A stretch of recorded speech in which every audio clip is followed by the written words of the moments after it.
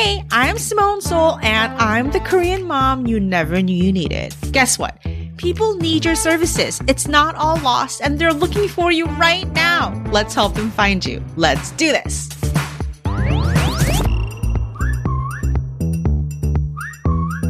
Hey everyone, let's talk about rest. I have been talking about rest a lot over the years and different forms of it. And one of the things that I discovered is that for many people, rest seems inaccessible. Rest seems inaccessible because I think we as a culture are kind of bad at even knowing what it looks like, what it feels like. We're not really sure where the entry points are. And for sure, many of us justifiably feel like we don't have that many options to rest. I think rest is, when we think about it, right? It conjures in our minds images of like going away on vacation, going to places that are like, I don't know, tropical beach or whatever your flavor of that kind of escape or getaway is. And for a lot of us, like, I don't have the time or the money or just the logistical ability to work that out anytime soon. And certainly don't have enough time to take that kind of rest as much as we need to. And I became sort of really curious about deconstructing the idea of rest that's actually accessible. And one book that has really become an anchor for me and has been an education for me and a prayer for me, one book that I cannot recommend enough is Trisha Hersey's book, Rest as Resistance. And you might have heard of Trisha Hersey as the founder of the NAP Ministries. That name was certainly familiar to me before I had read her book. And she really, has championed the cause of naps and the cause of rest as a form of resistance. And one of her quotes that I have really taken to heart is that your body is a site of liberation, and rest is where you can begin to liberate yourself. It's where your resistance against this go-go, exhausting capitalist world that is basically extracting endless labor for you in order to keep systems in place that aren't really serving you, that aren't really serving us. And she talks about how rest is political. And this is especially her, she, in the book, she talks a lot about, her history and her politics and theology as a Black woman and, thinking about Black history, where not only the United States, but huge parts of the world was built on stolen Black labor. The modern world that we inhabit, in humongous parts, built on the extracted, stolen labor of Black people. And that's something that I have come to learn about through her work. And something that really reinforced the idea for me that, labor is not politically neutral and rest is not politically neutral. And even though I am not a Black woman, I am Korean, I really got a lot out of reading her ideas on rest. So I want to start by really strongly recommending her book. It has been a real awakening for me and a real anchor for me in recent days. And the rest of this episode is really me exploring how to apply that to my own life. And I want to say I'm not talking about rest from a place of, I've got this all figured out and now I'm an expert at all. I'm very much learning how to rest. And my journey doesn't look like everybody else's. It's not going to be cookie cutter. Another one of the things that Trisha Hersey talks about a lot too is that your journey towards rest and healing is not going to be cookie cutter either. And wherever you are in the journey of getting more rest, having more downtime, healing time, restoration time for yourself, your journey also gets to be, its own. It doesn't have to look like anybody else's. There is no cookie cutter journey. So along those lines, let me share with you some, again, ideas about what it actually means to rest. I cannot tell you how many conversations I've had with my own clients and just like people on social media with them telling me, I wish I could afford to rest, but I can't, or I wish I could, but I don't have the time, energy, etc. And I didn't really begin to take the baby steps towards real intentional rest until I expanded the idea and I deepened the idea of rest for myself. Like what else it could mean if it doesn't look like something that is really hard to reach for many of us. So here's an idea that I want to pose to you. What if rest wasn't necessarily about not doing as much as it is about doing more of what you really want and being more of who you really are? What if rest was less about not doing anything than it was about restoration, restoring and refueling parts of you that maybe have been abandoned or neglected, and parts of you that could maybe use a little bit more nourishment? And I'm hoping that you could take away at least a few ideas for being able to access more rest now in the near future when, most of us don't necessarily have all the resources in the world to be able to rest in the exact way that we like or the exact way that we've been taught about what rest looks like.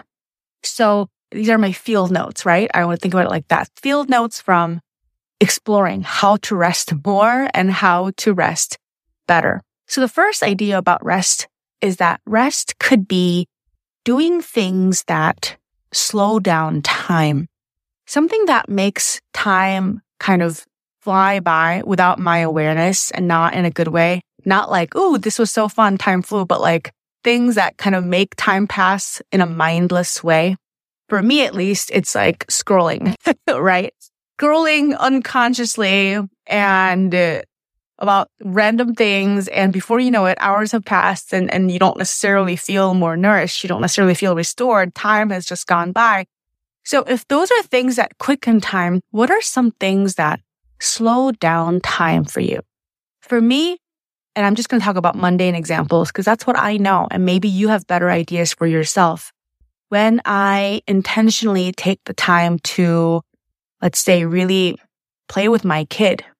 And one of the reasons I resist playing with my kid is exactly because it slows down time, right? I have to be really present. I have to do things at my kid's timing, that, let's say we're playing with blocks and he doesn't necessarily have goals in the ways that adults might. And he's just kind of going with the flow and really paying attention to him and being with him and moving at the pace of a toddler. It slows down time for me. And that feels restive. And I'm not saying that it always feels restive to play with my kid at all. Sometimes it doesn't. But, there are times when that way of being, that way of paying attention has the effect of slowing time down. And another thing that I found that slows down time is just making stuff, making art. I mean, which sounds, making art sounds very loaded and serious, but even if it's just doodling or even if it's just messing around on one of the instruments I play, making the time to tidy up a corner of my room in a way that feels better. I think what all of these have in common is that they require me to get out of my head and pay attention to my physical surrounding, do something physically that I think that's what has the effect of slowing down time. So, again, like my examples are mundane. What are things that come up for you when I ask you, what are things that you do that slow down time? Oh, I forgot to mention the biggest examples that I keep turning to.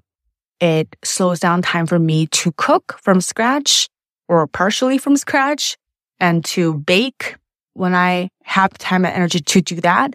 Just chopping vegetables, mixing ingredients, stuff like that. Sometimes I don't think I have enough time to do that and I'm wrong. And when I do them, time moves a little bit differently. And of course, this counts because I actually like cooking and baking and you might hate it. And for you, it might be something else. So you ask yourself, what's something that I can do that can slow down time? I think capitalism runs on us all being in such a hurry. What's something that you do that when you do it feels like time is slower? That ties into my next suggestion about what rest could be if it's not just lying down and taking a nap and doing nothing, even though that is a perfectly incredible way to rest. What about playmaking?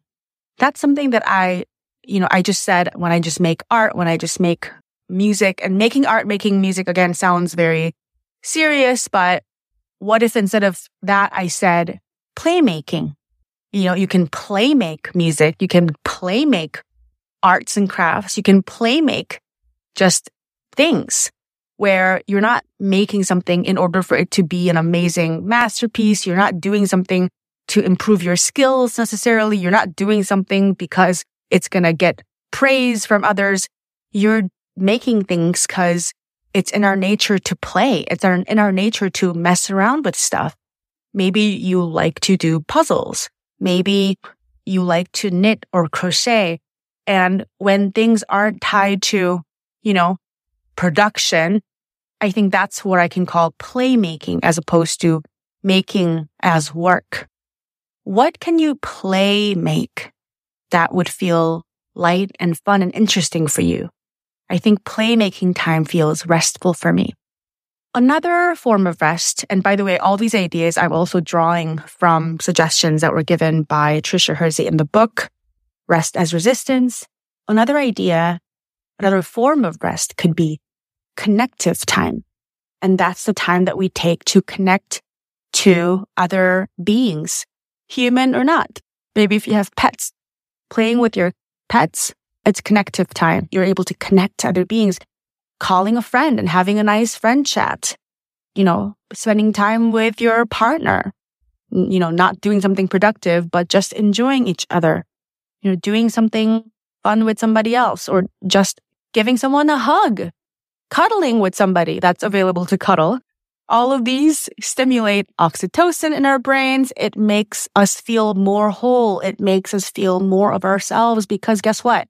We are here to connect. I think it's in our physical nature as well as spiritual nature to connect with others. Oh, and of course, I left out a really important part of connective time, which is connecting to nature. We are part of nature. And I know that many of us feel rested and restored when we have the ability to take a walk in the park, take a walk in the woods, go look at the river, the water, the sea. What is it something that you can connect to, or who is someone that you can connect to, even if it's as simple as a hug or a cuddle or a snuggle or a phone call, having someone over for tea? Connective time feels restoring, feels restful. It can be, certainly, not always. We're looking for ideas, right? So ask yourself, what feels connective in a nourishing way? Another idea about how you can rest is what I'm going to call spiritual time. When I talk about the idea of rest as restoration, the word rest is in the word restoration. I literally just realized restoration, right? Part of it is that we are spiritual beings. I believe that we are physical beings, emotional beings, intellectual beings, but we are also spiritual beings. And when we do things that feed our spirituality, I think that feels restful and restorative.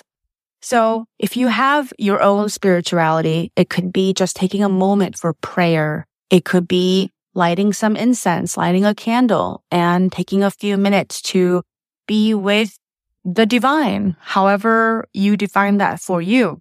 Maybe it feels like going to a service if you're the kind of person who goes to services. Maybe it could be doing a magic ritual. My favorite, though, is just a few moments of prayer, connecting to that which is greater, because I think it doesn't require equipment. It doesn't require that I have to go somewhere. And sometimes that's the most accessible thing. So spiritual time, or rather time that you're spending connected to spirit, could be restful and restorative. Now, the next idea that I have is what I'm going to call animal body time. And animal body time is quite literally doing things that enliven and restore the animal bodies within us. We are all just animals. We're mammals, right?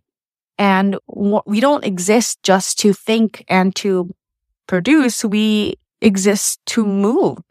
And a lot of people find movement restorative.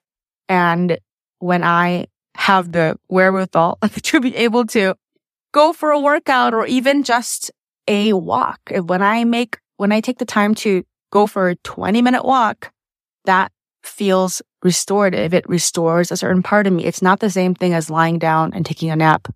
Once again, a totally valid form of rest, but moving your body somehow, getting a sweat on. Does that make sense? Getting a sweat on, getting sweat out, sweating. Things that make you feel like, I'm a mammal. And, I'm moving my body. Feels rest and restorative. The next idea that I have is what I'm going to call protected time. Now, how much time do you have to yourself where even if it's just for a few moments, you're not beholden to anybody, you're not at anybody else's beck and call, you're not obligated to anyone, no one's allowed to bother you, and you are just allowed to be. I think protected time can be harder to create for some of us because we struggle with boundaries. And I think of myself as somebody who's pretty damn good at boundaries. But even so, I can easily slip into a way of being where I constantly feel like I exist to serve other people. I exist to make other people's lives feel more comfortable, to add value to other people's lives, even when literally no one's knocking on my door, tell me, hey, you have to do this for me. It's more like an internal pressure, right? And so I ask myself, how much time do I have to myself that is absolutely protected from anyone else's expectation or any obligation or responsibilities? Now, you might need to put up some boundaries to be able to create some of this for yourself. Maybe if you've got a lot of people at home, a lot of people who need you, maybe it can be as simple as, okay, for the next half hour, maybe not even half an hour, maybe for the next 15 minutes, maybe for the next 5 minutes, I'm going to be in this room and no one's allowed to knock and my phone's going to be off and someone else is going to take care of whatever needs in that. And for the next, 15 minutes, I am just going to close my eyes and no one can ask anything of me. Something like this where you're able to give that to yourself. And if you can draw the boundaries around, that's probably a really restful and restorative thing to do. Protected time that is protected by the boundaries that you set, where I think probably a lot of us can manage just a few moments of it a day. And I think that'll make a difference. The last thing I want to suggest is something that I am actively exploring and trying to get better at, and that is dopamine-free time. What I mean by that is time where I am free from any kind of compulsive stimulation seeking or exposure to any kind of compulsive stimulation. Recently, I would say maybe it was a week ago, something like that, at the time of recording, I declared a temporary social media break for myself. I haven't been posting on social media at all. I haven't been engaging. I haven't been checking my messages. Just went silent. And I am on my phone a lot less. I would say 90% less. And what I'm noticing is that even if I'm not quote unquote working on social media, I was noticing there's so much low key kind of pressure from the constant notifications, comments and messages, and always feeling like there's something that demands my attention. There's another thing to read, another thing to respond to. And when I kind of wean myself off of that, which I'm able to do, I've been able to do for a week temporarily, I found so much of my own time and energy open up because I'm not constantly exposed to another notification, another thing I have to respond to. And for me, this is very tied into my social media usage, just my general being unplugged from this endless drip of stimulation, endless drip of tiny little things that feel urgent, that I have to look at, that I have to respond to, that actually aren't urgent, that I don't actually have to respond to, that I don't have to look at. And so right now I am experimenting with dopamine-free time, stimulation-free time, and that feels very restful and restorative for me indeed. And I think that when I go back onto social media, I'm going to negotiate a form of this where I'm not just exposing myself to a constant drip all day long, every waking minute. And it's hard for someone whose business is online, for whom it's not just work. There's a lot of connection and a lot of learning and a lot of just interesting things that I genuinely want to do is available on social media. It's available online. And so for someone like me, probably for many of you listening, it's going to have to be something that you intentionally negotiate, right? Like it's not all or nothing. So how am I going to give myself at least some time where my brain can rest free from just endless compulsive stimulation, which, by the way, is what the algorithms are meant to do. The way the social media is set up, it's meant to be an endlessly compulsive drip of stimulation. And so how do I intentionally create space where I can opt out of that, at least in ways that are intentional, right? Not all or nothing. So I've just laid down some ideas for how we can make rest more accessible for ourselves.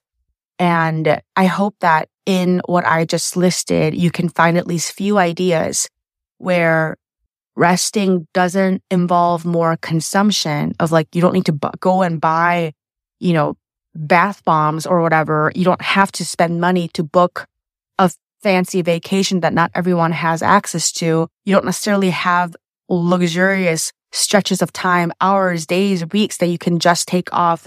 Not many of us have those luxuries, those privileges. If you do, that's amazing. And I hope that you take advantage. And even if you don't, I'm hoping that you are able to find at least some ideas where you can start to give yourself a little bit more, maybe even if it's just a few minutes a day of time that is actually restorative to the entire being that you are. You don't exist to produce. You don't exist to work. You exist to play. You exist to nap and rest. You exist to connect to other beings. You exist as a spirit to connect to that which is greater. You exist as a body. All of these ways we can fuel ourselves. When I think about it that way, rest becomes so much more expansive and so much more accessible. And I'm offering this to you during the sort of end of the year season, and as well as to myself, that we can take a few moments to think about what this means for us and to be able to carve out a little bit more at a time. Because remember, there's no done. There's no perfect way this looks like. There's no such thing as someone figuring it out perfectly. Something Trisha Hersey talks about a lot. No healing journey. No one's rest is cookie cutter. Create a path that works for you, that is informed by your unique history, your unique needs, and what your unique gifts require in order for you to be able to give more from the totality of who you are.